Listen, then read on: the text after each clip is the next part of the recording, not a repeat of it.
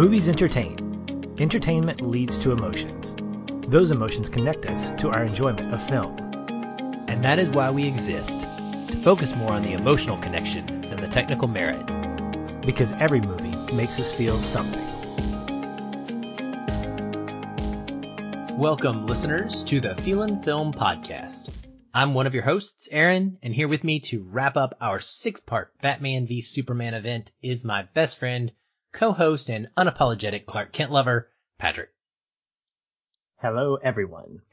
It has been a fun time talking about our two favorite superheroes over the last many weeks, and tonight's conversation should be no different. The most recent solo Superman film starring Henry Cavill and Zack Snyder's interpretation of the character has unsurprisingly been met with plenty of divisive opinions. But us, we love this movie, and we're about to discuss why. Right after this quick promotion, because we do like our promotions. And this is a movie, Patrick, I'm actually hyped about this. So the last couple of times we've gotten the opportunity to do some of these indie movie promos, they've been movies that have been good. And it's kind of hit or miss, right? Some of these times we get offered the opportunity to do a giveaway and to do a promo, and I will read the premise of the movie and just be like, whoa, that is not good. But this one caught my eye, namely because of who it stars, and also because it just is one of those kind of fantasy-esque type plot lines that it just sounded like a lot of fun. So the movie's called Love and Monsters, and in Love and Monsters, 7 years after the monster apocalypse, yes, that is what they call it, Joel Dawson, along with the rest of humanity, which is not much, has been living underground ever since giant creatures took control of the land. After reconnecting over the radio with his high school girlfriend Amy, who is now only 80 miles away at a coastal colony, Joel begins to fall for her again. As Joel realizes that there's nothing left for him underground, he decides against all logic to venture out to Amy, despite all of the dangerous monsters that stand in his way.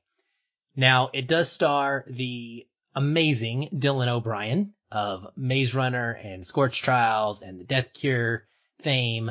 Also, the lead actor for American Assassin, which I just rewatched tonight. Still decent, and I'm still disappointed because that series had such amazing potential. The guy could be an action star, and they messed that movie up, unfortunately. And I think he was also in the Teen Wolf TV show. It stars Jessica Henwick, who was in Game of Thrones, Michael Rooker, and Ariana Greenblatt as well. And it's a thrilling adventure that delivers epic action and laughs from the producers who brought you Stranger Things and Arrival, and also from the co-writer of a movie. So the co-writer of this film, rather, was also the director of a movie that we promoted recently called Spontaneous, which I thought was very cool. And actually, once I watched this, Patrick, it was very telling because tonally, while a guy trying to survive in an apocalyptic world of monsters is not the same thing as a high school romance where your classmates are randomly exploding, they feel very similar in a lot of the emotional ways that the characters are dealing with things that are around them and how they're just interacting with people in the world. So I could really feel his fingerprints all over this as well, and I liked it a lot. So I loved this movie. I thought it was a blast. I will describe it until the day I die to everyone I can as Zombieland plus The Last of Us. I read an interview and they talked about how The Last of Us was a strong inspiration for this. And the lead character's name is Joel. So I kind of picked up on it like right away. I was like, I wonder if that was intentional. And now that I know that they were inspired by The Last of Us, I'm convinced. But it does have that Zombieland feel. The main character he doesn't have rules, but he learns a set of lessons that help him survive out in the world. And he is very much kind of this bumbling idiot as we get started, right? He's a lot like the main character in Zombieland, where you wouldn't expect this to be the guy that made it through the apocalypse, but yet here he is. And it also has a dog. So that was a welcome treat because after Batman v Superman, Patrick, we are going to be launching into a string of movies all about dogs to celebrate me getting my first ever puppy. here in a few weeks. And so that was cool. The dog in this movie is a really big player, and he will make you melt. I gotta tell you, he's great. Just it's a lot of fun. The whole movie is hilarious. The monsters are really well designed, and just, I was impressed with it not having an extremely huge budget. They look really good. So I loved it, and I highly recommend Love and Monsters. It's in theaters, so if you're able to get out to a movie theater and you're feeling like that's safe for you, I would recommend go seeing this one, because this is not the kind of movie that typically gets to be put in theaters, but it'll look great there. Other than that, it's PG-13, and it'll be on VOD for purchase or for renting on October the 20th, so you can watch it at home as well. Last but not least, we did have a few giveaway copies of Love and Monsters, but we decided to give these away in our Facebook group. And we just wanted to mention that again, that this is a place where it's ever growing, and it's full of amazing film fans talking about movies all day, every day. And we just wanted to be able to kind of give them a little treat. So we gave the copies away there, and you're welcome to come join the group. It's available for anybody. Facebook.com/groups/feelinfilm. We'd love to have you. And we like to give little perks every once in a while to the members of our group and our listener base there. So Love and Monsters, check it out. That's all I got. Patrick, I know you didn't get to it, but I think you're going to love it. Well, I'm excited, and the fact that it's from the same director that brought us Spontaneous that we both really enjoyed. I think I'm in for a real treat. I've got my digital copy ready to queue up at some point when I'm not sleepy, and that will happen hopefully later this week. Also, my Braves are playing Game 7 of the NLCS, so, probably a little distracted right now, but I will get to it, and hopefully I would like to, I'm saying this kind of on the air, off the air, whatever, that I'd love to cover Spontaneous in its entirety as an episode at some point. And if this is anything like that, then maybe we do a little double feature sometime. That'd be cool. Yeah, that'd be a nice little fun donor pick or something. Some extra content we could think about doing. I like that. Because those are both very good. Two of the most surprising, or how do you say it? Most pleasant surprises of the year, I would say, for myself. They came out of nowhere, and I was just like, man, I could rewatch both of these right now. They're that enjoyable. Well, let's transition into a movie that we both have seen and we both love, as previously mentioned, Man of Steel. We're here to talk about that and your love for Superman, and we are going to get started right now with your one-word takeaway. The word that I chose was necessary for a number of reasons. One, when this movie came out, I felt like it was due. We're in the midst of a lot of Batman boots and reboots and more boots and some other superhero movies. And what we didn't know at the time was that DC was launching their own extended universe, and that Man of Steel was going to be the beginning chapter of that. Hadn't really seen a lot by Zack Snyder up to that point. Hadn't even seen Watchmen, as a matter of fact, which seems like a sin at this point in my life. But I remember seeing early on this guy, Henry Cavill. Is he like a Brit? What the heck? Why is he playing Superman? We need a better Superman than that. The last Superman entry we got was Bryan Singer's Superman Returns, which I rewatched and came away kind of feeling the same way. I was whelmed. I wasn't overwhelmed or underwhelmed, just whelmed. And I remember thinking that I wanted this to succeed so bad. Went to a midnight feature with my old boss, and I think I remember talking to you offline when the movie came out saying, I want this to be good. I want this to be really great, because I love the character so much. And for me, it was necessary to have a new entry. It was necessary to have something that felt aggressive, that felt confident in itself. I felt like Superman Returns was kind of a soft homage to Richard Donner's first and second movies, or the first two Superman entries.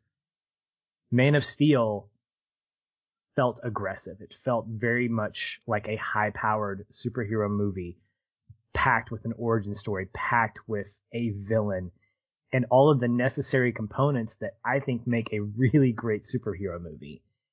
And I really believe that Zack Snyder hit the nail on the head for the most part with all of those things. The idea of necessity was also kind of prevalent in the movie itself. We had this character, Kal-El, who has been thrown to Earth, a story that we already know, but giving it a fresh take on how he got there, why he's there, what he wrestles with.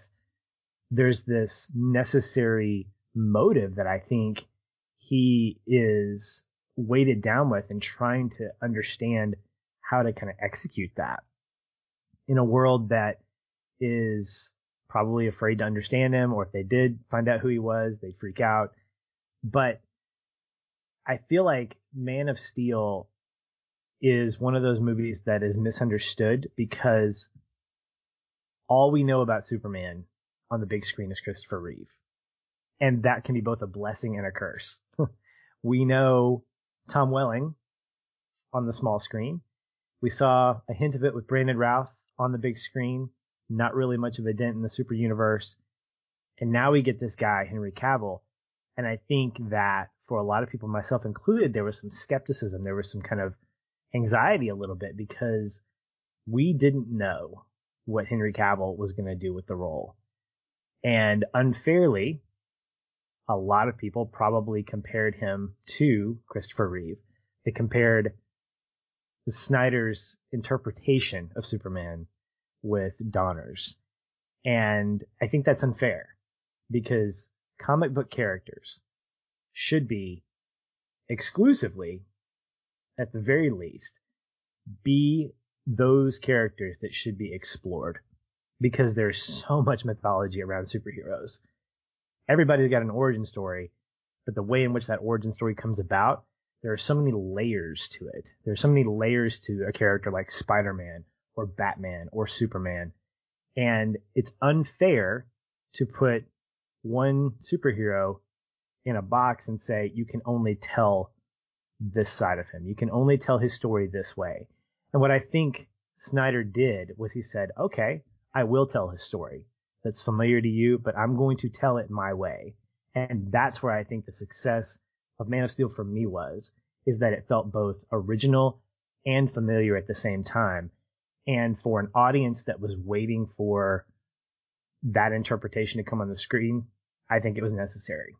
And I think it set the tone and the attitude for what the DCEU, despite its faults, despite its hiccups, is continuing to become as a universe, with all the movies that are coming out, with the new Justice League Snyder Cut that's going to be released next spring. All of that started with Man of Steel. And I don't think from Snyder's perspective or from that movie's perspective, things have changed when it comes to tone, attitude, and purpose. Well said. Extremely, extremely well said. Can I just say... Off my soapbox now. Can I say my one more takeaway is ditto and just let's move on? I agree with you wholeheartedly. And I'll be brief. My one more takeaway was mine. It's that simple for me. Mine, as the seagulls would say. This is my Superman after watching this the most recent time. And as you mentioned, Christopher Reeve, many people grew up with this being their Superman. I came to these movies late. I probably watched them as a young child, but never really went back and revisited them. Superman wasn't my guy. And going through the series of Smallville, I always probably would have told you that Tom Welling was my Superman. And in some regards, he probably still is. But having been able to watch this movie now with context of seeing Superman 1 and 2 and covering them the last 2 weeks and being so impressed with Christopher Reeve's performance, I came away that much more impressed with Henry Cavill as Clark Kent and as Superman and with Zack Snyder's interpretation of the character. And I don't necessarily think that there is a better or a worse in this scenario. And that's important. And we've kind of talked about that with the Batman movies too. Like, people always want to rank things. I love ranking things. I love lists. I love having these debates. Who's the GOAT? MJ or LeBron? It's fun to discuss. But even myself, I can get carried away. But really, when it boils down to it, Patrick, I love Michael Keaton as Batman. But I love Christopher Nolan. No, I don't love Christopher Nolan as Batman. I love Christian Bale as Batman as well. Yeah, Christopher Nolan as Batman. I'm here for, I'll see. Well, let's see how it goes. I'm here. I love Christian Bale as Batman as well. I love Ben Affleck as Batman, and that's okay. I don't have to not enjoy another or think that it has value in order to prefer slightly the other one, right? Christopher Reeve is the perfect performance for the tone of movie that Donner wanted to make, right? For the world at the time, seeing a superhero movie with the CGI that was available, that was the way to bring Superman to the big screen. What Zack Snyder did is the way that you reinvent and bring Superman, like you said, to a new generation. Bring him back, man. Show him in a different way. And it's funny because we're seeing so many of the same things. And so for me, watching literally what felt like, in many ways, Superman plus Superman 2 supercut and then remade by Zack Snyder, I was like, wow, this is wild. Like so many beats of those films very specifically. And of course, why? Because most of this is pulled from the comics. So it's not surprising, but it does feel like almost like Zack Snyder's saying, look, these movies were great. Here's what this would look like today. And here's what this looks like with a character with a slightly different attitude about him. A Superman that's got just a little bit of a different feel. And I really love it. It's for me, it's what I liked, or what I like more, what I enjoy more, and what I'm going to find much more rewatchable. And so I gravitate towards that. This time around, I fell for it hook, line, and sinker. And I think it's because I now have that context. So I've always liked Man of Steel. I know my second viewing, I liked it more than my first, and I still kind of got hung up on some of the battles, and we're going to discuss these opinions that different fans have about this movie. But this time around, I thought it was just almost perfect. I mean, I know you think some of the fight scenes are a little long, and I would agree, but if you're going to have a problem, like, whatever, that's fine. Show me a couple other extra buildings falling down. I'm okay with that. I loved it. I thought it was a 5 for me. It is my favorite Superman film, and so I consider it mine. Well, it's good. And I'll tell you this, a little trivia. The runtime for this movie was the exact same runtime for the original Superman film. I think it's 2 hours and 32 minutes. And what's interesting, I looked at the timestamp of when I felt like, quote, Superman 1 ended in terms of origin story and introducing everybody to the reintroduction of Zod. An hour and 2 minutes into the movie, we basically get Superman 1, and then an hour and 30 minutes later, or for another hour and 30 minutes, we get Superman 2, which to me is a huge credit to Zack Snyder, because even if I do have some issues with the length of some of the battle sequences later on, this is still a pretty tight story if you've known those first two movies. We're talking about three hours plus, almost 4 hours of content from Superman 1 and 2, truncated down and giving us the same answers, giving us similar story beats. And to your point, in a more relevant, a more interesting, a more refreshing way. And I think that Zack Snyder, whose attention to detail is probably matched by almost nobody else in the director's chair, that's a pretty huge accomplishment for that, especially when you consider that there's a lot of stuff here that you want to put into that movie. Oh yeah, absolutely right. Agree. Well, we're going to get into spoilers now. So if you haven't seen Man of Steel, go check it out. I think, did we say it was on HBO Max along with most of the DCEU stuff? Yeah, HBO's got that stuff right now. So if you're a subscriber, which we highly recommend, we love HBO Max, go check it out for sure. I'm sure most of you've probably seen it by now. So we're just talking to a very limited number of people. But just so you know, we're going to spoil it. And off we go. Well, like Donner's Superman, and we've already mentioned this once or twice already, so just get ready for lots of compare and contrasting as we go. This film opens with the destruction of Krypton and the introduction of General Zod. I found this to be so much more enjoyable, Patrick, than the Superman 1 introduction of Zod. And I remember when we talked about that film, you brought up, did that have a problem? Was that a problem, like, for me? Did it feel out of place to get introduced to Zod and Jor-El and then kind of just drop him and not bring him back until Superman 2? And it doesn't make a lot of sense. It does feel a little off. and it feels better when it's all contained in the same film. My takeaway here was the Krypton that we got to see. And I mean, we spent 30 good minutes of this movie in Krypton. I wanted an entire film of Krypton. Like, I want a movie on this planet where there are lizards that you ride and fly through the sky, where there are skyscraper in space. There's all the cool technology that we get to see explored.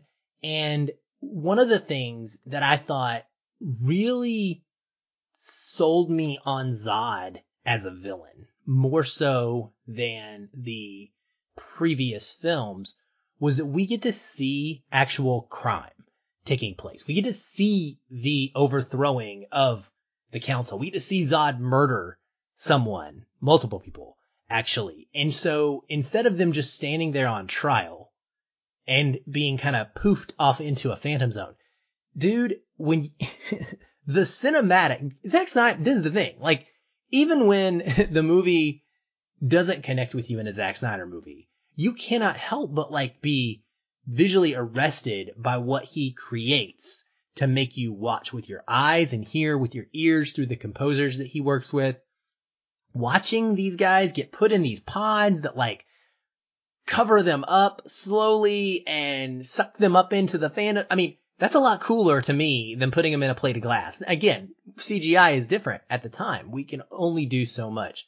But basically what I'm saying is the world building that existed in the first 30 minutes of this movie to show me Krypton gave me such a better feeling of where Clark came from, and more importantly, what Zod came from and what he was looking to do once he reveals that he wants to turn Earth into Krypton. It's not just this place that I've heard about. It's not just a name to me. It's something that is like tangible, that I feel like I've been there and spent time there. And there's more time spent with the family, more time there to like get to know everybody. So this Krypton part, for me, I was so completely invested in it. I almost was sad when we left Krypton. That's how much I love the opening of this movie. And so I wondered, like, did you feel similarly about that? Or, were you more excited to actually get to Clark Kent because you're the big Superman guy? I would say that context was a huge thing when it came to the opening of this movie. And I think context was what made me love this opening sequence. I love being on Krypton. As you mentioned, that getting the reveal of the technology, the different cultures, we're getting so much packed into that first half hour that we want to stay there. We want to know more about not just why Krypton exploded, but what were some of the political things that were going on? What were some of the personal things that were going on? We had the advantage of having a director who takes advantage of visual effects. And he does it not just bluntly or with any kind of, sweeping paintbrush. Like, he's very deliberate in the way in which he shows things.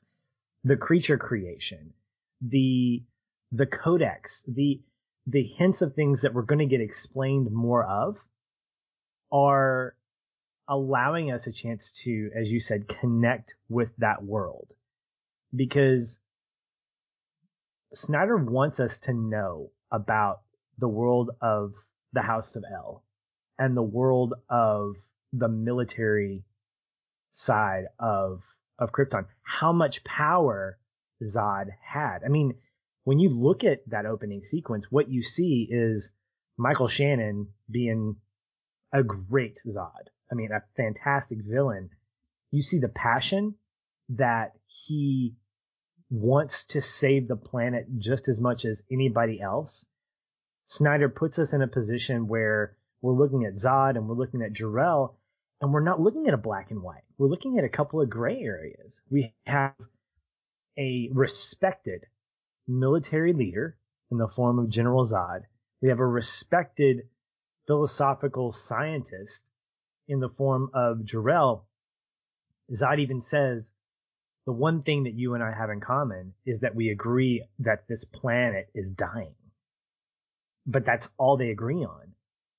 And getting that kind of dialogue and seeing how Zod interacts with Jor-El, seeing how he responds to being arrested. It goes from being about the planet to being personal, but not at the expense of being about the planet. What we see early on, Aaron, that gets reiterated throughout the film is that Zod cares about his culture. He cares about his heritage. He cares about where he comes from. Now, the motivations behind that are really interesting in why he cares about those things. But the fact is, we don't have a chance to get there in Donner's cut because of the fact that Zod in his entry is very much a great foil for Superman in that regard. We have a more complex character with Shannon Zod because Zod is a complex character. As you'll find out if you continue to watch Smallville, is that the characters that we know and love, Clark, obviously, Lana, Lex, they're complex. There are things about them that make them more than just these flat, mustache-twirling villains that make them interesting. And that's what I loved about this opening sequence, is that I cared about Zod. I cared about why he was doing what he was doing out of fear, out of anger, out of frustration. He was trying to protect the people of Krypton. And I think when you watch his conflict, when you watch him interact with Jor-El, it does leave that gray area. I'm not cheering for the fact that Zod and his people are being kind of taken to the Phantom Zone or being, batched up in ice. I'm kind of concerned about, well, what is the planet going to do? And of course, Jor-El says, we're gone. We are vapor. But what we can do is save the history of this planet. We can save the future of this planet by sending this baby that was the firstborn, natural born in centuries, a new piece of mythology that I had no idea about before watching this movie, sending this child to one of the scout ship planets that the scout ship landed on and seeing what would happen there. All of those things, Aaron, I think were so fantastic because they allow for the possibility of more stories to be told about Krypton, about their history. You and I talked about this offline. What a great thing it would be to see a TV series based on everything leading up to that point. I would love to see a TV series about the world of Krypton. I know we have a series called Krypton that didn't last but more than 2 seasons, but it didn't focus on that. It was more of on Jor-El's dad, I think. But it was, it was a great opening sequence. Yeah, I think you touched on something that actually was a big part of why I feel so strongly about Michael Shannon playing a great Zod and why the character works even more for me in the context of this movie, and especially because of this opening. And that's because he's named General Zod. He's a general of a military force. And in the first film, we see him with his 2 followers and they are sent away. We never see him in charge of anything, right? But we do get to see him briefly in charge of a little bit of a force here. We see more than just a few people being sent away with him. We understand that he still has this little group of soldiers that are loyal to him. It feels like a coup, a military coup is what I would relate this to. I was like, the whole time I'm watching it, I'm like, this is basically a guy who has a very similar belief to the Nazis. He says, then join me, help me save our race. We'll start anew.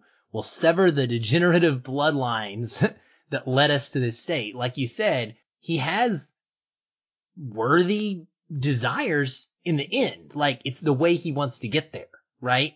That is the issue. But yet he's got this Nazi mentality, but like he's essentially like a Russian coup is going on. I was reminded of like Gorbachev getting overthrown or something is how it felt when he walks in on this council. And he says one of the greatest lines of the movie during this open section that I thought was very prescient as well. And he says, these lawmakers with their endless debates have led Krypton to ruin. And I was like, can you not see, people? like we are talking about Krypton, but this is what comics have the ability to do, right? Stories in general. We can see our own world reflected in these tall tales and maybe think about how the stories that we're telling could be the way that our actual futures could end up if we're not too careful. And so, here he is like this planet has been concerned about essentially like global warming and other issues like this. And with their politicians who again are so busy arguing in their chambers that the planet has fallen apart and ultimately gotten to the point where it's just not going to live anymore. And so, hello, Earth, wake up is what I felt like General Zod was screaming right at us, through the TV. Well, once we get to Earth, we finally get introduced to Clark. First older, and then through some flashbacks to him growing up. And eventually we see him discovering the Kryptonian ship, meeting Lois, and learning about his past from a holographic dad being Jor-El in this case. And I wanted to talk about this section of the film, right? I would say, before we get to the point where Clark is really engaged with Lois and having to deal with the General Zod problem. This is the getting to know Clark phase of the film. And for me, I would say this introduction to the character, this is something that Zack Snyder does so well in all of his films. Whether it's Aquaman, whether it's Batman, whether it's Superman, whether it's Cyborg, like everybody that we get to meet for the Wonder Woman for the first time, they have a memorable introduction. And I think that there is some power in this. Instead of meeting Clark as a naked baby in a cornfield, which is what we're used to, we see him as an adult, shirtless, as Henry Cavill should be, to appropriately let us understand the physique of this beautiful man, right? But we see him on this ship, and we get this amazing cinematic event where he, without a cape, is performing this superhuman act in order to save people on a burning oil rig. I love it. I love it. I love it. I love it. I think it is one of the most amazing moments in the movie. It raises my blood pressure and gets me so excited. And I'm just like, there we go. Like, there's Superman. And I really enjoyed the way in which we start to flash back and we go from adult Clark doing things and moving in a timeline forward to a childlike Clark who is also sort of progressing as well. And these memories that Clark has are what are informing us about his past. We get to see the events of him in school and discovering his super hearing, discovering his laser eyes, discovering his X-ray vision, and having these incredible moments with both Martha and Jonathan along the way where we get to know his parents and his relationships. And we get to see him struggle with being the superhuman kid, just like we get to see in other Superman mythologies where he has to, he's still saving a bus of kids and there's a kid that knows that he saved him, but he doesn't quite know what he saw, which is very similar to, Smallville when he saves Lex, and Lex spends the whole frickin' series trying to figure out how the heck this kid saved him and why, and trying to reconcile that. And so we get to see all of that play out through these flashbacks, and I loved it. There's even a moment, Patrick, in this movie where he gets messed with by a jerk in a diner while standing up for a random waitress. And I never in a million years would have thought that meant anything. But now, because we've just watched Superman 2, I 100% think that it is an intentional nod to that film. The diner, by the way, is actually out in the middle of a tundra as well. So he's out in like the Canadian Antarctic area, which is very similar to where the diner was in Superman 2. So I feel like it had to be on purpose.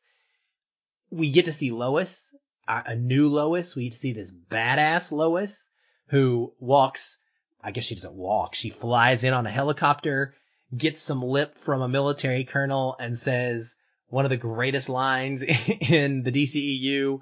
She said, "Look, let's get one thing straight, guys. The only reason I'm here is because we're on Canadian soil and the appellate court overruled your injunction to keep me away.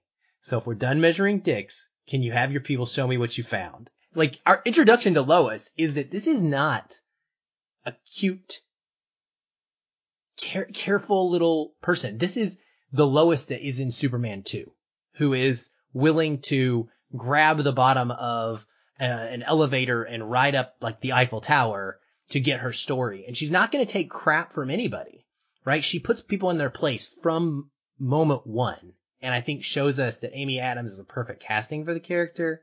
So I think that this introduction section of the film is equally perfect. Just like we get the kind of prologue story and then we get this introduction of characters, and I love it all. I think it fits. I think it works.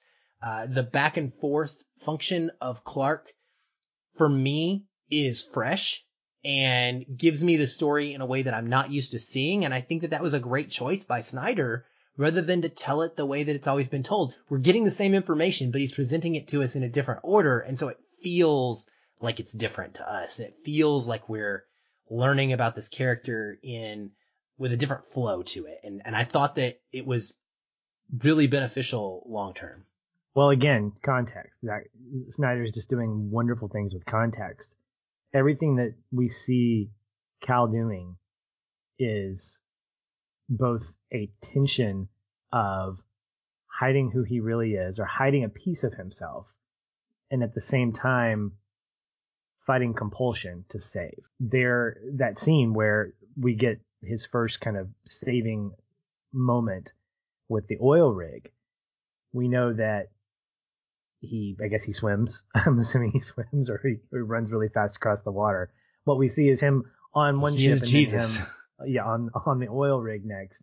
And there are these great superheroic moments that we see visually, him holding up the big giant frame and screaming. Love that he's in a beard. These are actually shots that we see from a comic called Superman Earth 1, where we get an origin story of Clark trying things and spending most of his young adult life before he eventually gets to Metropolis working on an oil rig or playing football or doing things that are both in his nature and at the same time things that he fights against. The diner sequence is so much fun because he doesn't punch anybody. And yet, what does he do? He goes and just jacks up that dude's rig with no thought of remorse. This is a person who grew up as a human being with parents who told him that he had to hide who he was, who were also battling that too, who also felt that tension. And so the context of seeing these flashbacks show us that Cal dealt with conflict all the way up until the moment that we see him put on the cape, and probably even further after that. It's a different kind of conflict.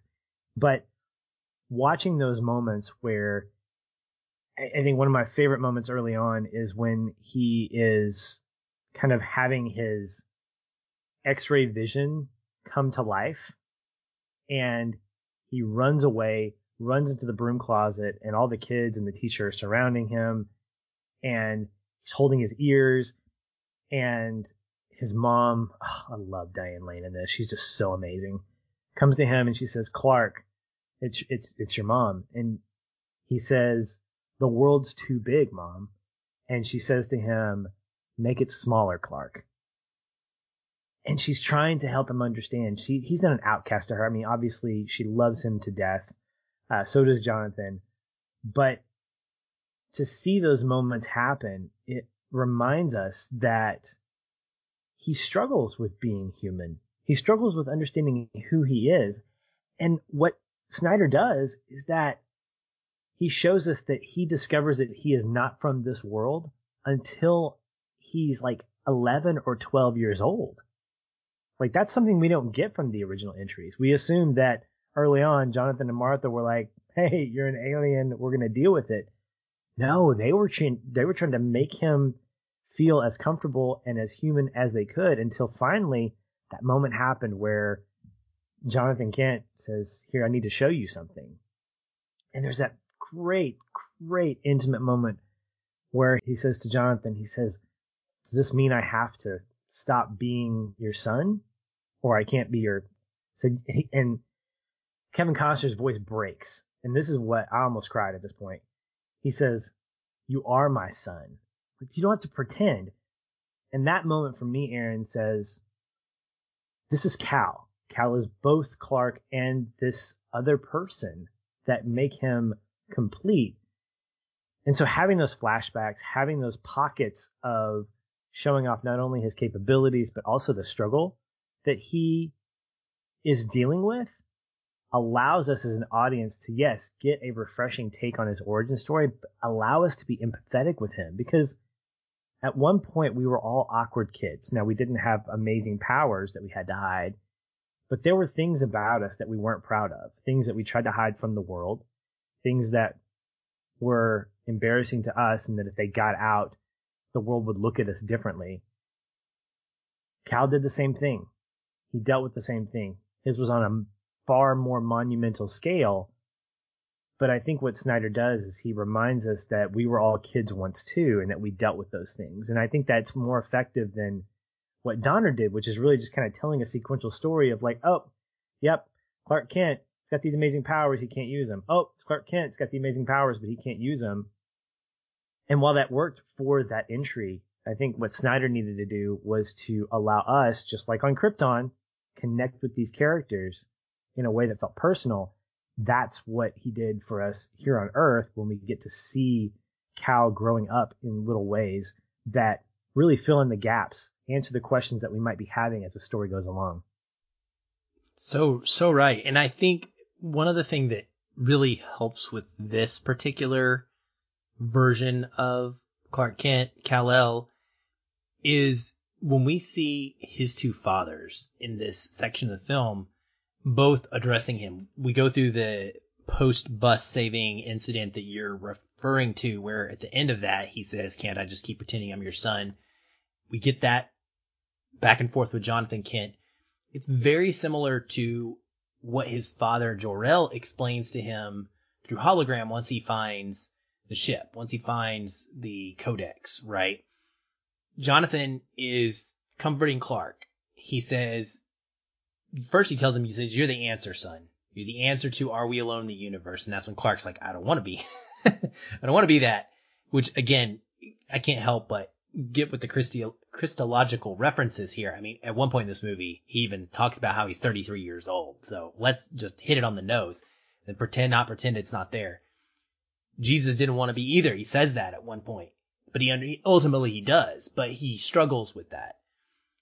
Jonathan responds to that and says, "I don't blame you, son. It'd be a huge burden for anyone to bear, but you're not just anyone, Clark. And I have to believe that you were sent here for a reason. All these changes that you're going through, one day you're going to think of them as a blessing. And when that day comes, you're going to have to make a choice of whether to stand proud in front of the human race or not." And that is something that is both equally unique to Superman, who has these dual personalities and these superpowers, but also very relatable to anybody and everybody who's grown up thinking about their future, and not as a child, not understanding what life is going to be like as an adult when it comes to responsibilities and when it comes to some of the things they're going to have to decide about whether or not to do with their life. And what's great is that when he talks to Jor-El, it's a very similar conversation. And I feel like for Clark, it's so nice. It must be nice to have these two dads that are on the same page, because Jor-El tells him, "You're a child of both." He says the same. He's echoing what Jonathan Kent has already said to him. You can embody the best of both worlds. The people on Earth are different from us. It's true, but ultimately I believe this is a good thing. They won't necessarily make the same mistakes we did. Very optimistic guy. But if you guide them, Cal, if you give them hope, that's what this symbol means. The symbol of the House of El means hope. Embodied within that hope is the fundamental belief, the potential of every person to be a force for good. That's what you can bring them. And I love that because they're both hitting on the same thing. Both dads believe that he can be this bridge between universes that is going to be hopeful and be the person who is going to make the right choice to stand up proud in support of humanity, right? On Earth. it's a beautiful thing. And I know that we have seen the characters with that belief in other editions of Superman, whether it's comics or movies or TV shows, but the way in which it's given to us in this movie, for me, is very powerful, and it feels much more thorough. It just connected. Well, connected is the word that I was thinking of too, in that you have these two characters who, for different motivations, different reasons, see Kal as different. Jonathan sees him as different because he has these powers and because he was put here for a reason. Jor-El sees him as different because he wasn't born from this Genesis chamber, that he didn't have a predestiny. He was not predestined to be a soldier or a politician or a philosopher or a scientist, that because he was born of natural birth, his stars have not been aligned. He hasn't been predetermined or pre-baked as like, you are going to be this. And it's really cool to see how this person, this entity, this alien means the same thing to both of these individuals, that he doesn't fit into a certain bubble. He doesn't fit into a certain kind of mold for different reasons. From the earthly standpoint, he's different because he has these powers, and because those powers will potentially, at the wrong time, if he reveals them to the world, will be exploited. But he also has the power to be either good or evil with those abilities. And then from Jor-El's standpoint, he has the ability, because he is unique, because he is not built from something artificial, something scientific, something synthetic. He can craft his own story. He can make his own path. And both of his fathers, I think, see that potential in him. What I love, Aaron, is that they both recognize that it's his choice. Now, granted, Jonathan Kent has some authority over Clark, but he knows that at some point Clark could just completely denounce his father's wishes and just go do his own thing. He could play football if he wanted to. He could go do something probably evil, or he could use his powers for his own selfish gain. Yet there's something innate in him as a person, I guess we'll call him a person, not necessarily a human, but a person that knows that he still needs guidance. And I think that's such a great quality that Kal has, is that he sees himself as always wanting to learn, always needing to hear from someone who is wise. And I loved seeing him interact with Jor-El.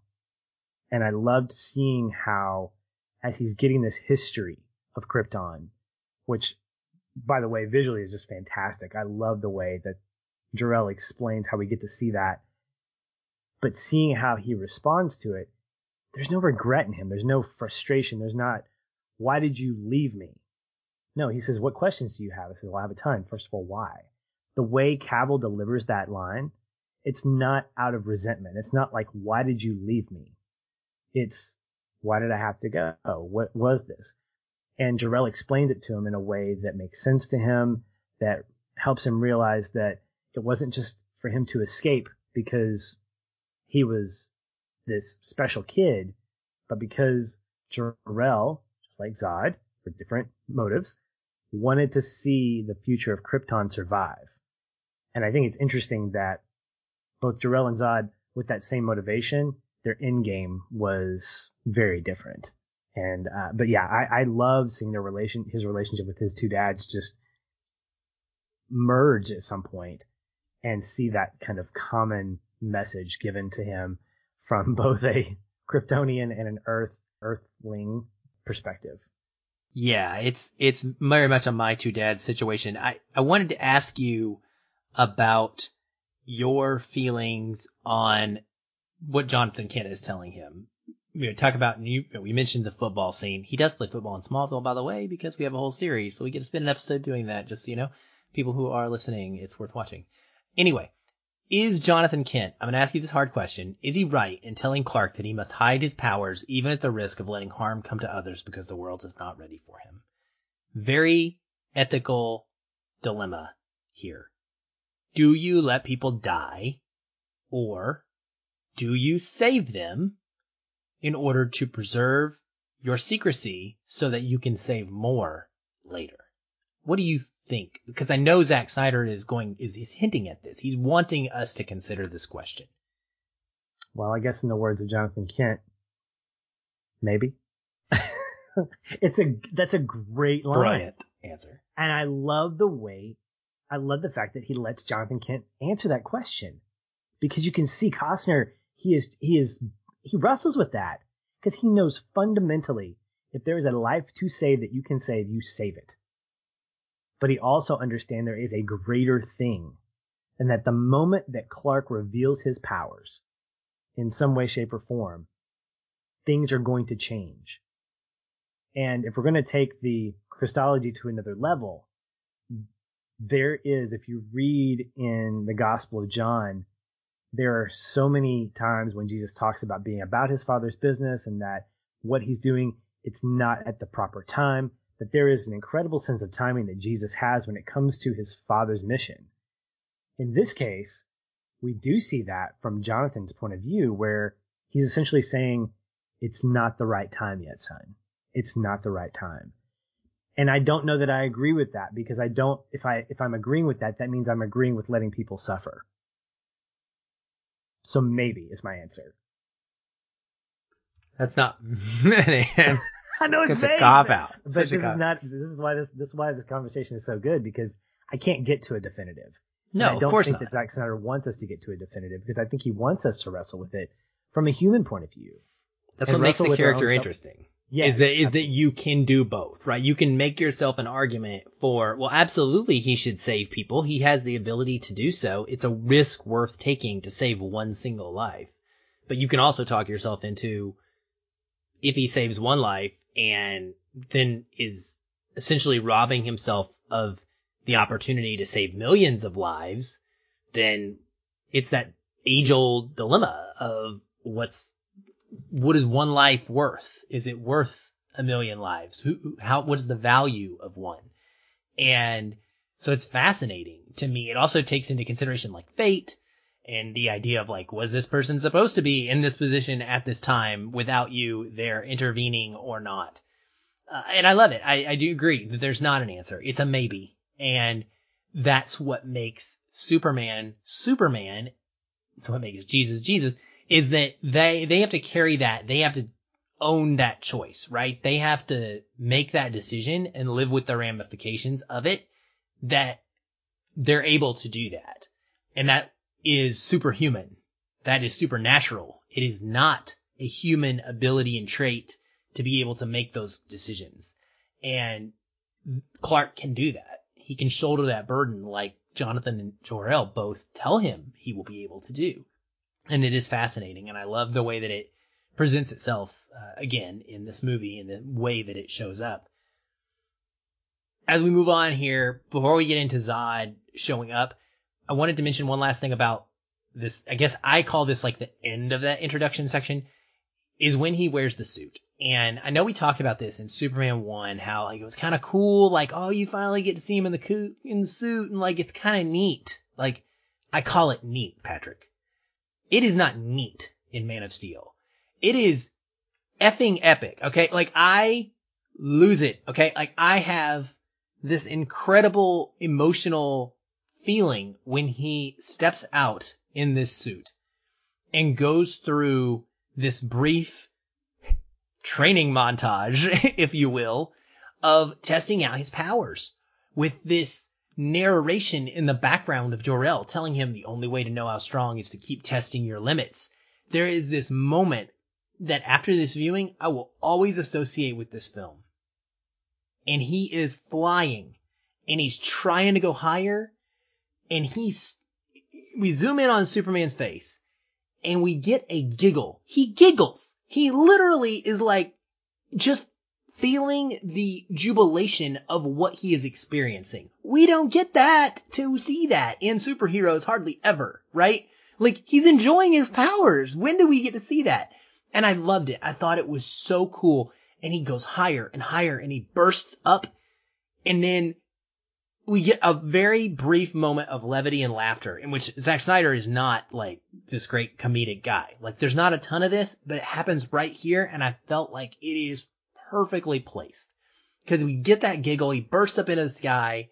And then it's like the age old cartoons where you like see him like sputter out. He's like, like he runs out of gas and then he plummets. And of course it's cinematically awesome because when he hits the ground, he explodes it. He actually hits a mountain and like knocks the top off of a mountain and like tumbles and like the earth like blows up around him and stuff. It's awesome. And he gets up and he keeps going because he's got to figure out what he can and what he can't do. I love it. I think this was incredible and as iconic. And again, I go back to nostalgia and being the first when we see Christopher Reeve doing it and doing it in a way that is perfect with what you have available to do for you in the 80s. Was it the 80s? Is the early 80s, right? 70s. Late 70s, mid 70s. Somewhere in the 70s. Yeah. This for the 2000s is what I needed to see. And I just want to stand up and scream and cheer and be like, that's my guy. And that is the beauty to me of what cinema allows us to experience in this day and age, the time that we live in. And we shouldn't take it for granted. This is why blockbusters make the world go round when it comes to box office money, because this is why we go to the theater. And this is a different experience than we've ever been able to have. And it is visceral. You can feel it in your bones, and it gets you emotionally attached and excited as well. And so I think this was so close to being my connecting point because it just blew me away. Mm-hmm. This moment where we see him in the suit, I think is a clear, distinctive separator that this is not Superman of 1978. And it's not a slap in the face by any means.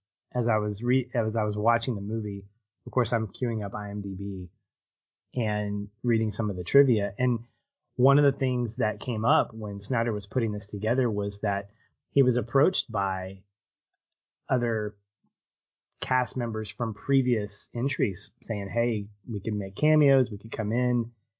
He distinctly wanted this movie to be independent of every other one. Superman Returns is an indirect sequel to Superman 2. I believe Bryan Singer's gone on record as saying that.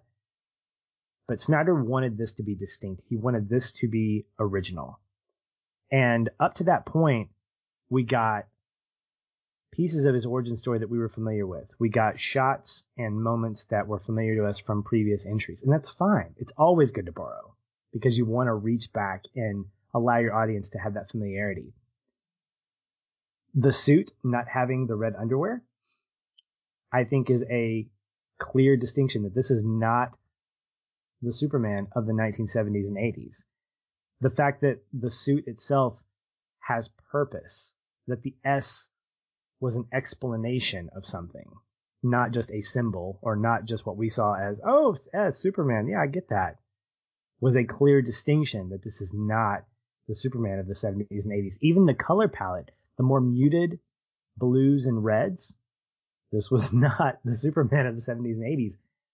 And when we see Superman do all of that stuff and have that grin on his face, the moment for me in that scene was, I think, just before he gets hold of the fact that he can fly. It's when his fist is right there on the surface of an iceberg or whatever it is, and we see the snow and ice start separating because of all the power that he is generating right before he explodes. Everything about that scene, Aaron, is aggressive. If you notice, there's nothing elegant about the way he flies. He flies with power and aggression.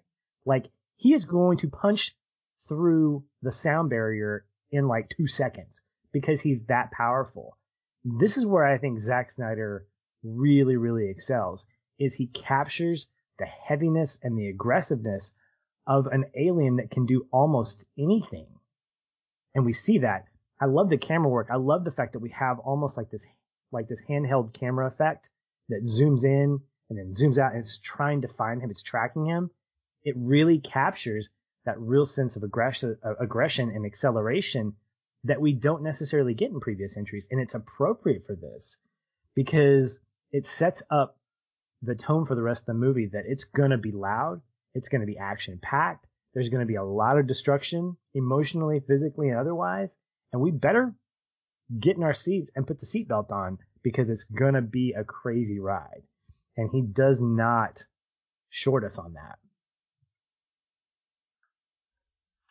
Well, Zod appears after this moment, and I love the way that this goes down. I think it's great the way that he shows up on planet Earth and co-ops the television feed, kind of a nod to what happens in Superman 2, but differently, of course. More of like a hacking thing going on here. And he threatens Kal-El, saying that he has to surrender or the world will suffer. And this central conflict presents Clark the opportunity to reveal himself, or not, and to make a choice that both of his dads had long said was going to come. And so I wondered for you, as a villain, I know you love Michael Shannon's performance, but as the villain is written, as the story is told, how does Zod present this formidable foe for Clark? And is there a reason to have empathy for him and his reasons in wanting to terraform the Earth and recreate Krypton so that it can live again on this new planet?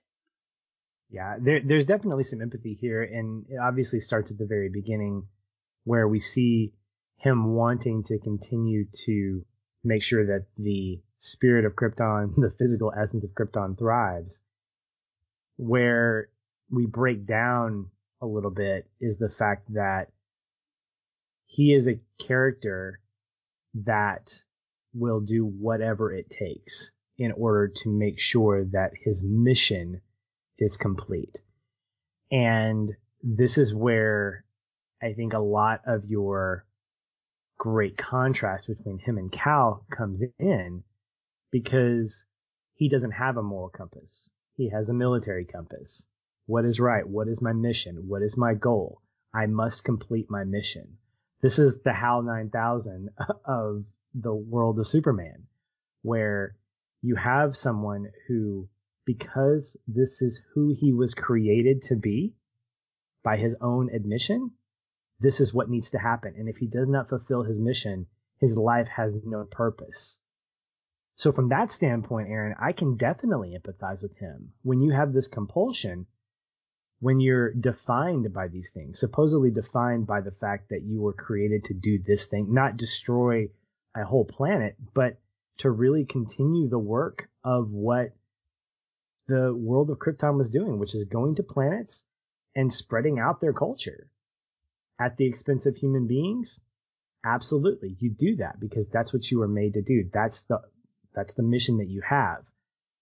But again, it's the beauty of why we see him as a foil to Clark or to Cal, because Cal, his primary motive is not to be a savior of people, but to, when he puts on the cape and the suit, to be a beacon, to be a symbol of hope so that the world can survive. And so when you look at Shannon and how he portrays Zod, what you see is someone who doesn't see another way.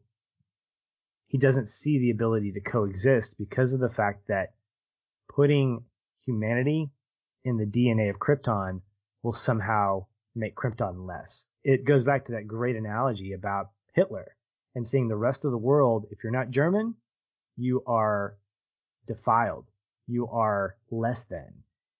And to be honest, Aaron, that's the only world he knows. He only knows the world of Krypton and what it could be and what it has been, but not what it is.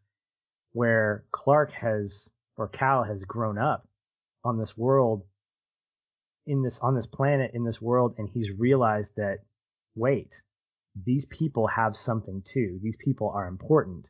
And I I have to be able to stand with them. And there's that great moment, almost the symbolic kind of thing that happens where Cal is getting used to Kryptonian atmosphere inside that plane or inside that ship. And he's like puking. And Zod says he's essentially acclimated to Earth. And what he's really saying is also he's become one of these people. And for us, that's great because we have somebody who can protect us. But imagine the conflict that Cal has where he sees Zod as this Kryptonian, his kin, his planetary kin, who wants to repopulate the Earth and put Krypton on top of it. There's a conflict there. And if it's me, I'm probably throwing up too. Not only because I'm getting used to a different atmosphere, but also because emotionally I'm probably going, oh my gosh, there's this huge conflict I have because there are now two distinct races of people who cannot coexist because this one man says that there can be only one race. And so to answer your question, I have empathy for him, but not to the extent of where he wants to take that mission. Like I have empathy in the fact that he feels stuck, he feels compelled, but not to the point of killing an entire human race. Absolutely. And I agree. And I think, for me, one of the more empathetic moments for me in the film comes when he is talking to Clark and he's discussing how he killed Jor-El because of his duty to his people. And he says, yeah, I did. And not a day goes by that it doesn't haunt me, but I do it again. And that was chilling to my bones when he said that because it was like he laments losing Jor-El. Like he didn't want to have to kill him.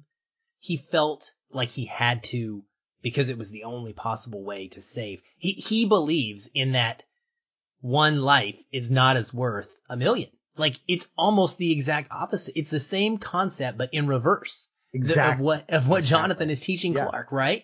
And I think that is incredible.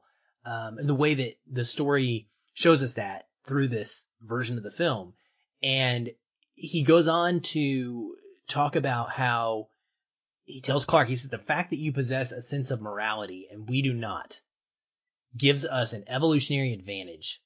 And if history has proven anything, it is that evolution always wins. And I thought that was a really great line as well because he's completely tuned in and understanding that Clark is reliant on a set of rules that Zod is not. Zod only is concerned with the end game, and how we get there does not matter to him as long as the end result is achieved. And Clark has a path that he has to navigate in order to get to the end result that he wants. And yet, in the end, there is still a sense of a morality and I guess a lack of empathy in a way. Not really a lack of empathy, but an understanding and a maturity that I think 33-year-old Clark has come to have that he would not have had when he was a young teenager. And that's what Jonathan was trying to get at. It's what Jor-El was trying to explain to him when they're telling him, like, you will be the bridge between our worlds. You can be that for us. His reasoning when Zod is attacking, he tells Lois, I believe it is, he says, Krypton had its chance. And that's when he takes down Zod's ship. Because it comes to that point where it's like, you're going to destroy all of Krypton at this point. Like, you're going to take away the opportunity for them to be reborn by taking away this world engine and not letting them terraform the Earth. And his response is Krypton had its chance. It's the same thing that Zod is saying about evolution. In a sense, he says evolution will always win, but that's evolution in action. Like, Krypton had its opportunity and evolution pushed it out because it ended up not being able to sustain itself. And so what's left, what's next is the new. The new is humanity. And now we need to preserve and protect this ideal. And I love it. I think it's just a really deep storyline and idea that is explored in the midst of all of this crazy cool action. and blockbuster atmosphere that we're seeing. And I think that it's very consistent with the tone of just an action movie, but it hits on these deeper emotional ideas that the comics give us the opportunity to explore. And I want to talk about that action. So, from a cinematic standpoint, I want to know what you think about the fight scenes, because I love them. I know you said they're a little long. You'll probably reiterate that here, but they are so interesting to watch. And it's so hard to go back and see this part of like the old Superman films when there's little miniature helicopters that are clearly like being like flown around with a puppet string somewhere up above the sky, versus when we see like CGI action sequences in the streets of Smallville taking place. And I think you mentioned this earlier, but like the ferocity of Superman, right? The power that is behind these Kryptonians, Zod and his others as well. The destruction is incredible, and it should be incredible if it's going to be accurate, if it's going to truly show like what it would look like if somebody was lasering a building, right? And so I appreciate that, and I enjoy the action in this film quite a bit, actually. And I thought that there's a cool nod to like Independence Day, in my opinion, when they're going in there first about to send the bomb at Zod's ship, and there's these shields that pop up, and all their missiles, all the ship's missiles are like flying around, going astray, and just totally reminded me of Independence Day when they first go up and try to attack the alien vessels, and they have those force fields, and their missiles can't get through, and they end up all blowing themselves up, essentially. So I thought both the superhero ground action and superhero air action were both outstanding, and enjoyed it immensely. And I wanted to say that, so we'll talk about Zod specifically and the choice that Clark makes at the end of this, but when it comes to the destruction, the big debate was this destruction that Clark is causing. There's all of these countless lives that are being lost because of the way that he is going after Zod and fighting him in the middle of Metropolis. And I don't have a problem with it. I think it could be handled slightly better. I think we could have had a couple shots that showed us more directly the loss of life. I think it's hard to judge it completely because now with foresight, we have Batman v Superman and the opening of that film to give context to the destruction that was being caused and to get to see it from a different character's perspective. And that's more, I think it's like Snyder understood that and was able to address it in a great way, in my opinion. But I don't have a problem with it, Patrick, because what I see is a person that understands that if Zod is not stopped, that it doesn't matter what all happens to all these people. I see Clark in this moment literally living out the ideal that Jonathan Kent has asked him to at the beginning of this movie. When Jonathan Kent is saying, you can't stop this bus from sinking and drowning, those kids from drowning, because you can't reveal yourself. It's basically the same concept as you need to preserve humanity. And in order to do that, there are going to be some losses. You cannot say, when it comes down to making a choice, do you save the planet or do you not save the planet because you were trying to do it carefully? And I think that Clark never shows us a side of himself that would tell me he is okay with it. If I saw Clark in this movie and he was completely indifferent to the destruction, I think I would have an issue. There's one scene I have a problem with, and that is the very end when he finally reunites with Lois and he is able to kiss her, and it is amidst the destruction. It does feel a bit tone deaf to me, at that moment, because while I understand the idea of Clark reuniting and the powerfulness of finally being able to say you're safe, there's so much destruction and death around him that it does seem a little bit too tunnel vision for the character at that moment. But outside of that, I don't see him acting in a way that is reckless for the sake of being reckless. It is with a purpose. It is attempting to take this villain down and stop this planet from being completely destroyed. And so I enjoy the action, and I also don't have a major problem with it. So I don't then not like it because of its thematic substance either. But I wonder how you feel about this, because I know people are all over the map. And rightly so. There's some things about it that I don't like the kiss at the end. I think that was a bit tone deaf. Put that at the very end when things are kind of like maybe a hug, maybe like, are you okay? And then have Zod come in. That was a foul on Snyder, from my opinion. What I will say is several things. One, I completely agree with you, and I hadn't thought about that angle that Superman is thinking about, or Kal is thinking about the world. He's not thinking about individuals at that point. That doesn't mean that he is indifferent to humanity or to the people of Metropolis. Several things are happening here. One, you have a guy who is still discovering his powers. There's that argument, which I can kind of get on board with. He's still young. I mean, yes, he's had his powers for a long time, but flying has been something very new to him. And it's not like he's taking his flying test and he's failing. But at the same time, he's also fighting an equally powered Kryptonian that he does not know what he's capable of. And you watch these sequences play out.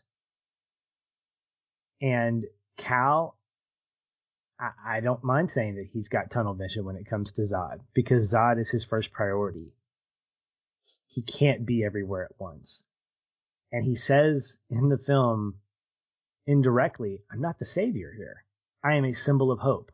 I can give people the hope they need to be better than themselves, be better than who they are right now.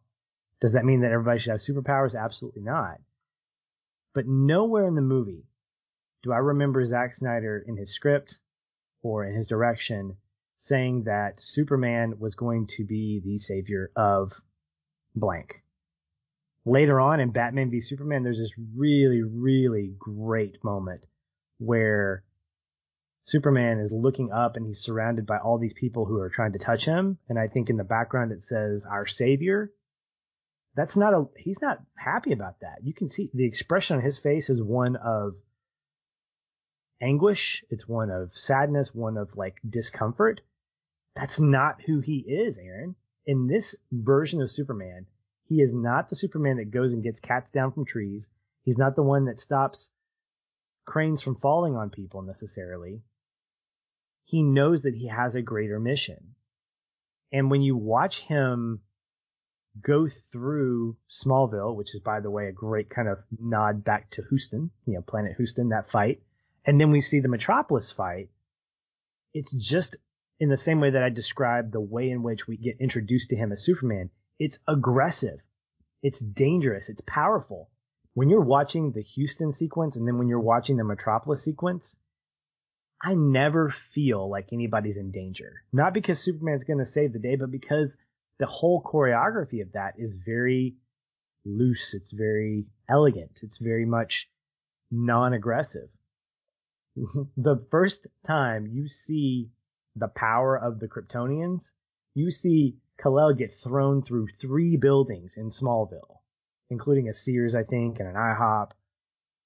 That sets the tone for how powerful not 1, not 2, not even 3, but 4 Kryptonians fighting on Earth.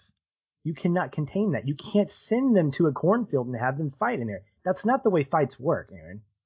Fights don't work in a way that says, you know what? We should probably take this outside. We should probably take this away. They're not in a bar trying to say, you know what, let's not destroy things.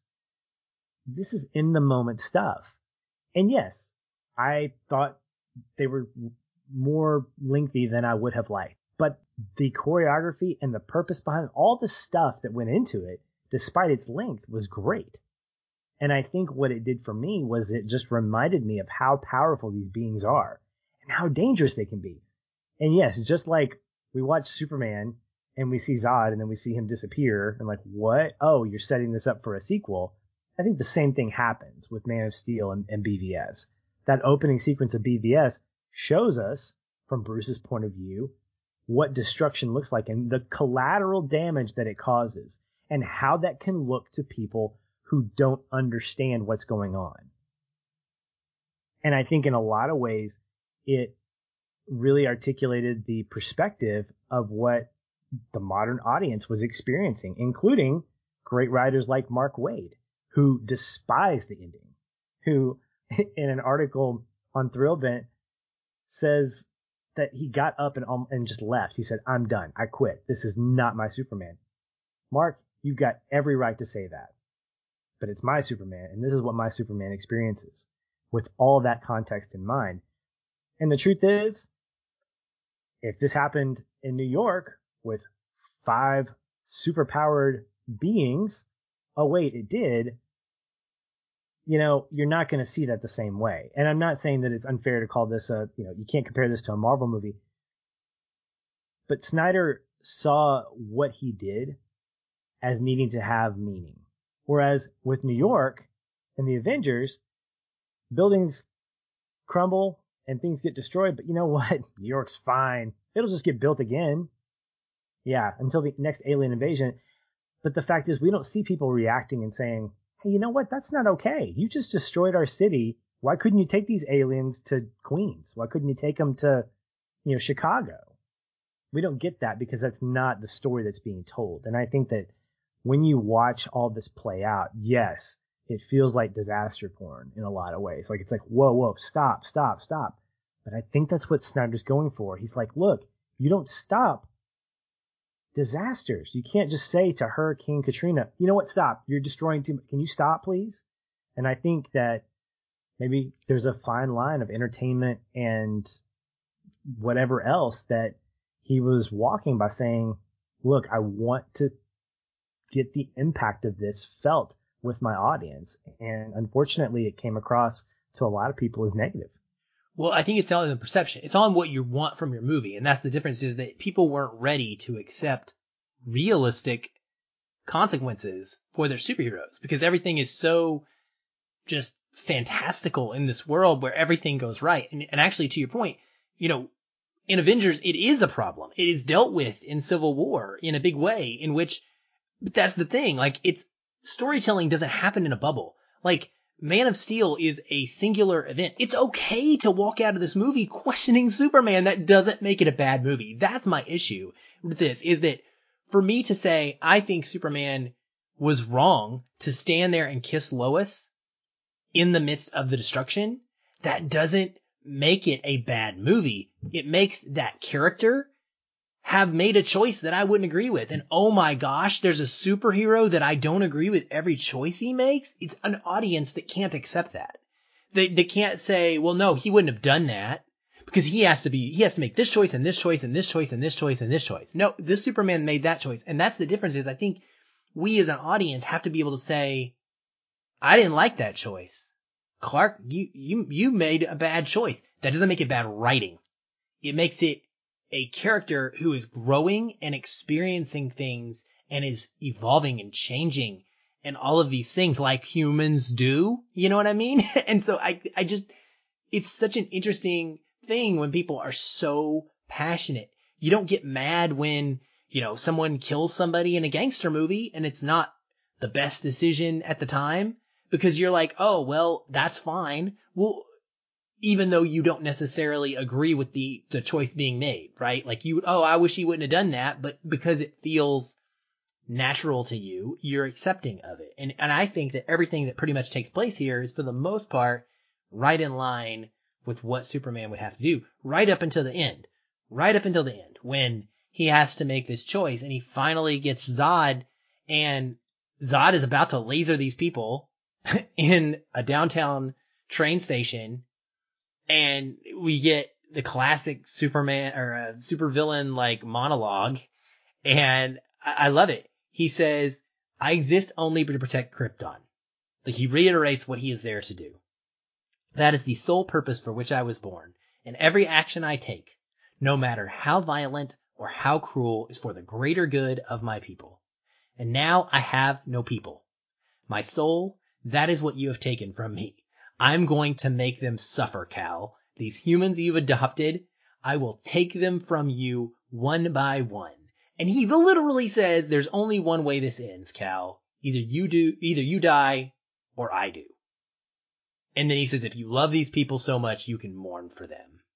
And is about to just kill them in cold blood right there. And people got really upset that Superman killed. Just like people got upset that Batman killed, right? What do you want Superman to do in this situation? So this goes back to my rant that I just went on about writing. The story we have set up so far in this Snyderverse version of the tale, the character of Zod that we have seen given to us from the moment we see him on Krypton all the way to this is consistent as a character arc. That's all that matters to me. This, I have zero doubt, is how Zod would react, because this is how Zod was in the very first scene of the movie when we met him. So this is how Zod would act now. That being said, now your Superman in your movie has to also progress according to the Superman that has been introduced and have to make a choice. This is the only choice that Superman would make. And so people that get upset about this, they're not just upset about Superman killing. They're upset about the whole presentation of character arcs, if they're really honest with themselves. And they're upset about having a villain that actually has ideals that he is committed to, instead of just kind of casually being a villain who is willing to, take it out, just be knocked down at the end and come back later, like we see so often.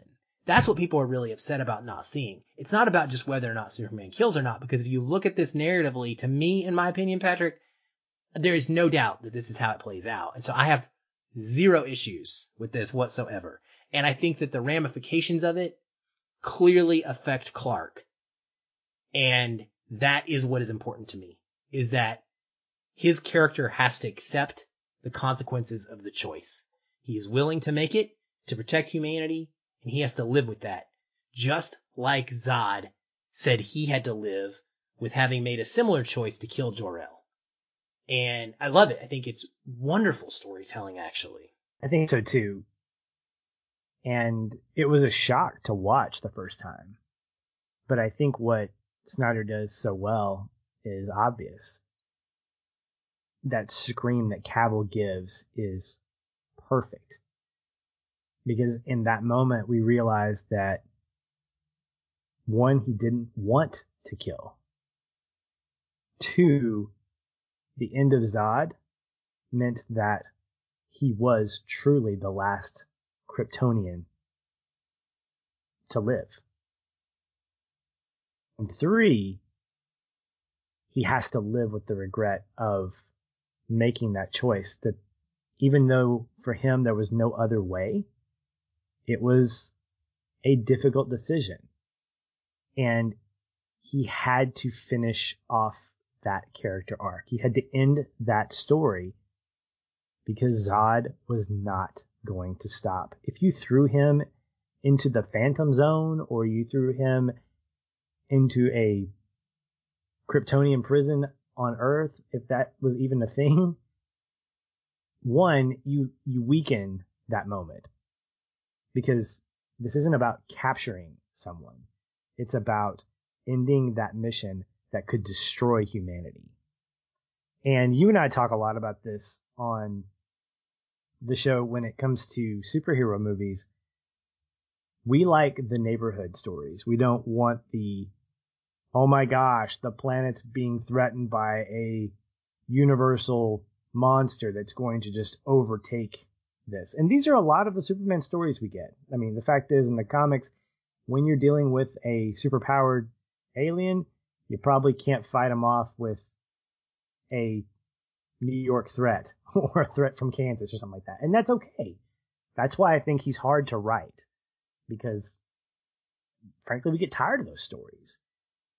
I think that's why Brainiac is such an interesting character, because he's a challenge to Clark on a more universal, like not universal like overall, but like in the universe kind of scale. So when we look at Zod and we think, okay, he could have thrown him into the Phantom Zone, or something could have happened where he could have detained him, there's always going to be that threat that Zod's going to take over the world or take over the planet. What I find interesting, Aaron, is that Zod never wanted to be king of anything or emperor. This wasn't like the Terrence Stamp Zod that we got introduced to, who was like, I'm going to be the greatest. I'm going to be Zod, ruler of everything. No. He was fulfilling a mission. And Kal-El said, you can't do that because it's going to cost millions of lives. And the history of humanity, of the people of Earth, is going to be expunged. In that moment, he makes a choice. He says, is my culture, are my people, the Kryptonians, more valuable than the people who are here?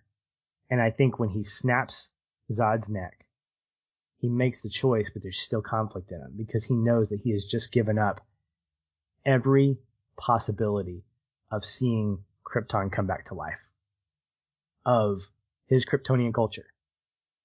He's lost his father because he's been erased from the memory banks. He's not met his mother. All he has is Earth and the people of Earth and his mom and Lois and the people that he's come in contact with. And so for the rest of his life, he's going to have to hold on to that grief, hold on to that choice that he made, knowing that it was the right choice, but it was still a life-changing, difficult choice for him to make. And when he screams, I think that's what Snyder allows us to feel, is all those things in that one scream. And that's why I think it's good. It's a great moment. If he hadn't screamed, if he hadn't felt any remorse, if he had just kind of sat back and said, okay, it's done, that would have really pinched. I would not have liked that as much, because that would tell me that he didn't have that kind of conflict. And that would have gone against what we'd seen him experience up to that point. Yeah, exactly how I feel about it. And, you know, it is also, it's fun that I think, not fun to say something's fun at that moment after you just went on that very emotional explanation about that. But, you know, the fact that just like in Superman 2, Superman is responsible for bringing Zod here. And Zod calls it out in this movie. He's like, dude, you turn on the beacon and you brought me here. And so there is a humongous level of responsibility that he feels for having brought this on the world, essentially. That whether it's his intentional fault or not, it's his to fix. And it's his solution. And the fact that humans have given their lives as well. I love that there is a Colonel in this, the Colonel from the beginning, and he gets a great little arc where, you know, he's getting beat up in Smallville, and the female Kryptonian tries to tell him, like, a good death is his own reward, and he gets to throw that back at her as he rams that bomb in, and again, feels very Independence Day-like to take out that ship. But I love that moment, too, because it's not just Superman, it's humans. And that guy actually says, at one point, he stands up for Superman. He comments, and he says something to the effect, he says, this man is not our enemy. Like, he understands it, right? They're at the end of the Smallville fight. They come to trust Clark, which is important as well. And so he's carrying all of that with him. And I just think it is agreed that the scream is critical to making it work in a way that is narratively consistent, which is what I care about more than anything. And I just feel like it is here. Well, I'm sure there's plenty more we could talk about if we wanted to keep going, but let's go ahead and move to our connecting points and get all emotional and such. So I'm going to let you get started because yours is more of a traditional connecting point scene. What did you take away from this one? The scene that I always get emotional when I watch this movie is Jonathan Kent's death. I love Mark Waid as a writer. I think he is incredibly talented. I think he is so passionate about Superman as a character. He's written several comics series centering on Superman. He's also done Daredevil, which has been fantastic. And his article on Thrillbent is essentially his reaction to the movie. I disagree with a lot of it. I really do. But there is one section, I'm going to just quote him, that I think really sums up how I feel. He says, I love that scene where Clark didn't save Jonathan because David Goyer did something magical. He took two moments that individually I would have hated, and he welded them together into something amazing. Out of context, I would have hated that Clark said, "You're not my real dad," or whatever he says right before the tornado. And out of context, I would have loathed that Clark stood by frozen with helplessness as the tornado killed Jonathan. But the reason that beat worked is because Clark had just said, "You're not my dad." The last real words he said to Jonathan. Tearful Clark choosing to go against his every instinct in that last second because he had to show his father he trusted him after all. Because he had to show Jonathan that Jonathan could trust him and that Clark had learned. Clark did love him. That worked for me hugely. It was a very brave story choice, but it worked. It worked largely on the shoulders of Cavill, who sold it. It worked as a tragic rite of passage. And I think Waid hit the nail right on the head with all of that. In that moment, we wanted Jonathan to be rescued. And he was telling Clark by holding up his hand and just shaking his head, just holding his hand up and shaking his head slightly. It's not your time. It's not time. And to have the ability to save the person you've been closest to your whole life, who has been your father, and to have to make the choice, not be told, not be made to, but to choose not to save. The way in which that scene plays out is absolutely tragic and absolutely necessary. Had Clark saved him in that moment, things would have been completely different for his life, I think. And it's because of that he believed in Jonathan enough and Jonathan believed in him. They both trusted each other. And I think in that moment, he was also saying, "You are my dad." And I think Jonathan was saying, "And you are my son." And they're both saying, "I love you," and all those great emotional things in that moment without saying a word. I also love the fact that the sound editing is pulled back to nothing. And it's just Zimmer's score. That sells it for me. That whole complete package sells that scene for me. And to me, that's my connecting point and probably will always be that. I know we talk about rewatches and things, how your connecting point changes, but this is always going to stand out to me as the moment where I connect with the movie the most. Yeah, I completely agree. I think it is a critical, if not the most critical piece or event, I should say, in Clark's backstory that leads to where he becomes or who he becomes ultimately. And you're absolutely right. For all of those reasons, it would have been mine as well.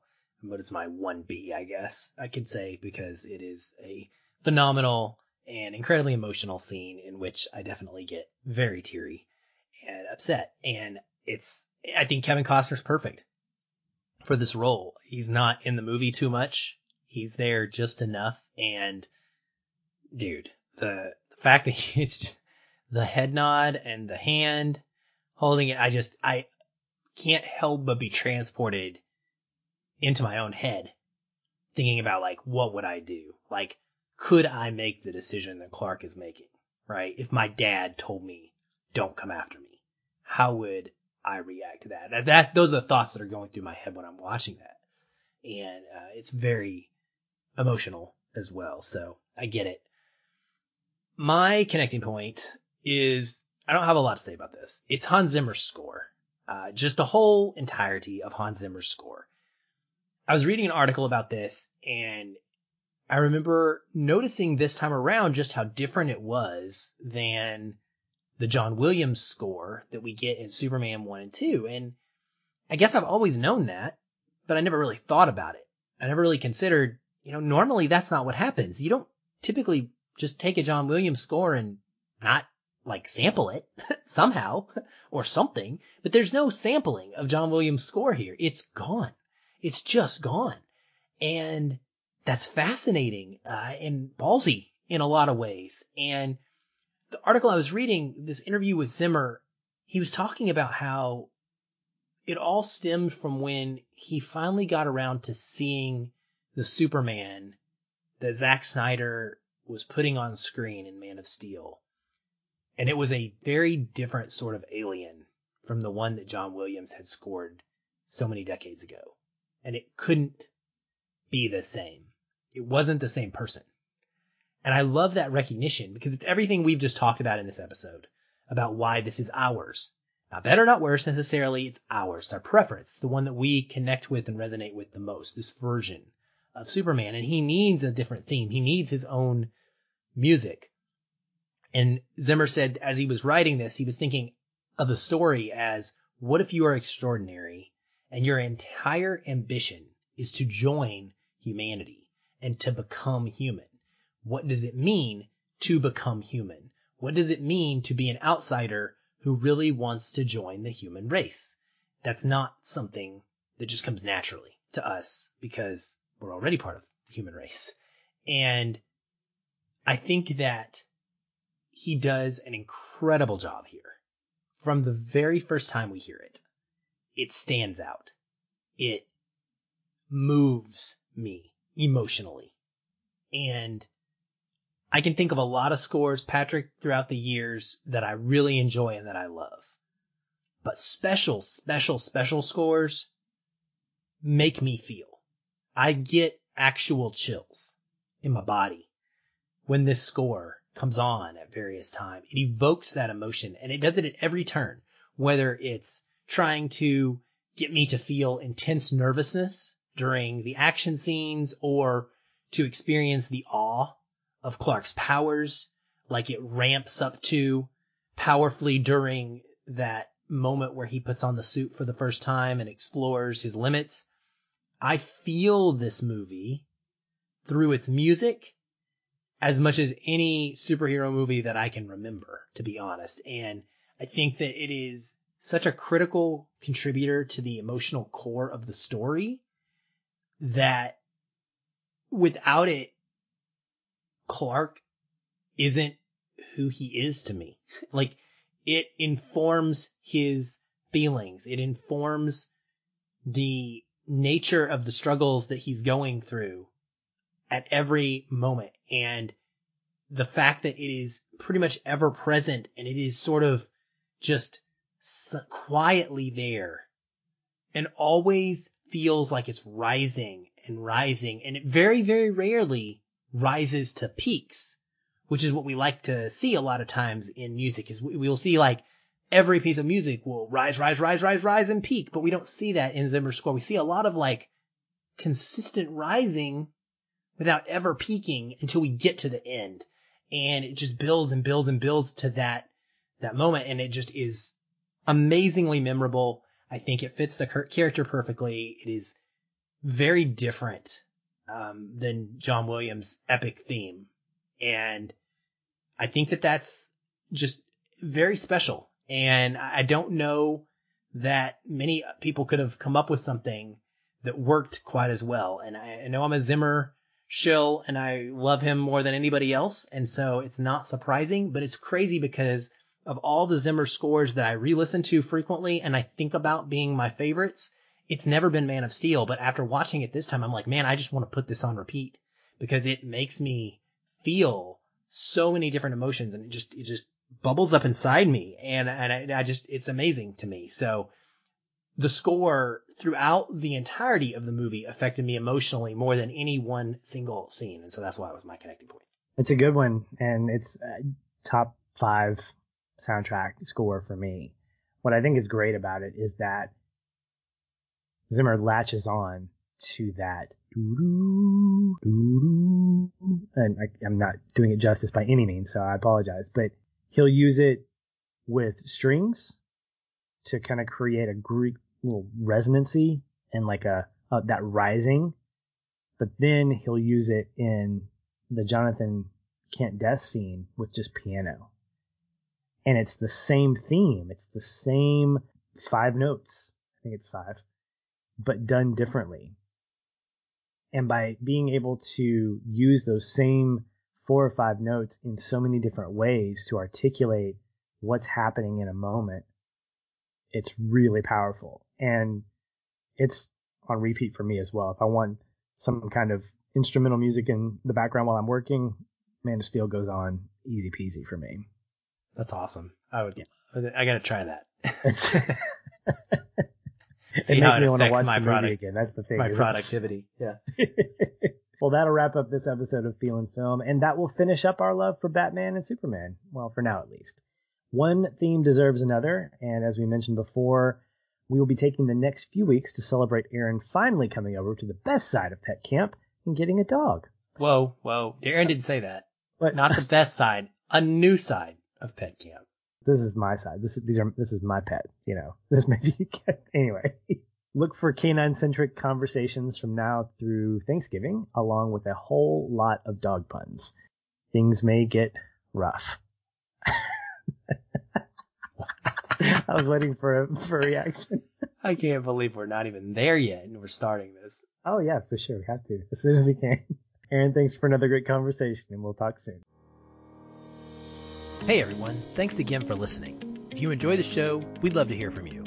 You can leave us a review on iTunes or wherever you're listening. These help increase visibility for the show and grow our community of listeners like you. We also invite you to connect with us further by joining our ever-growing Facebook discussion group.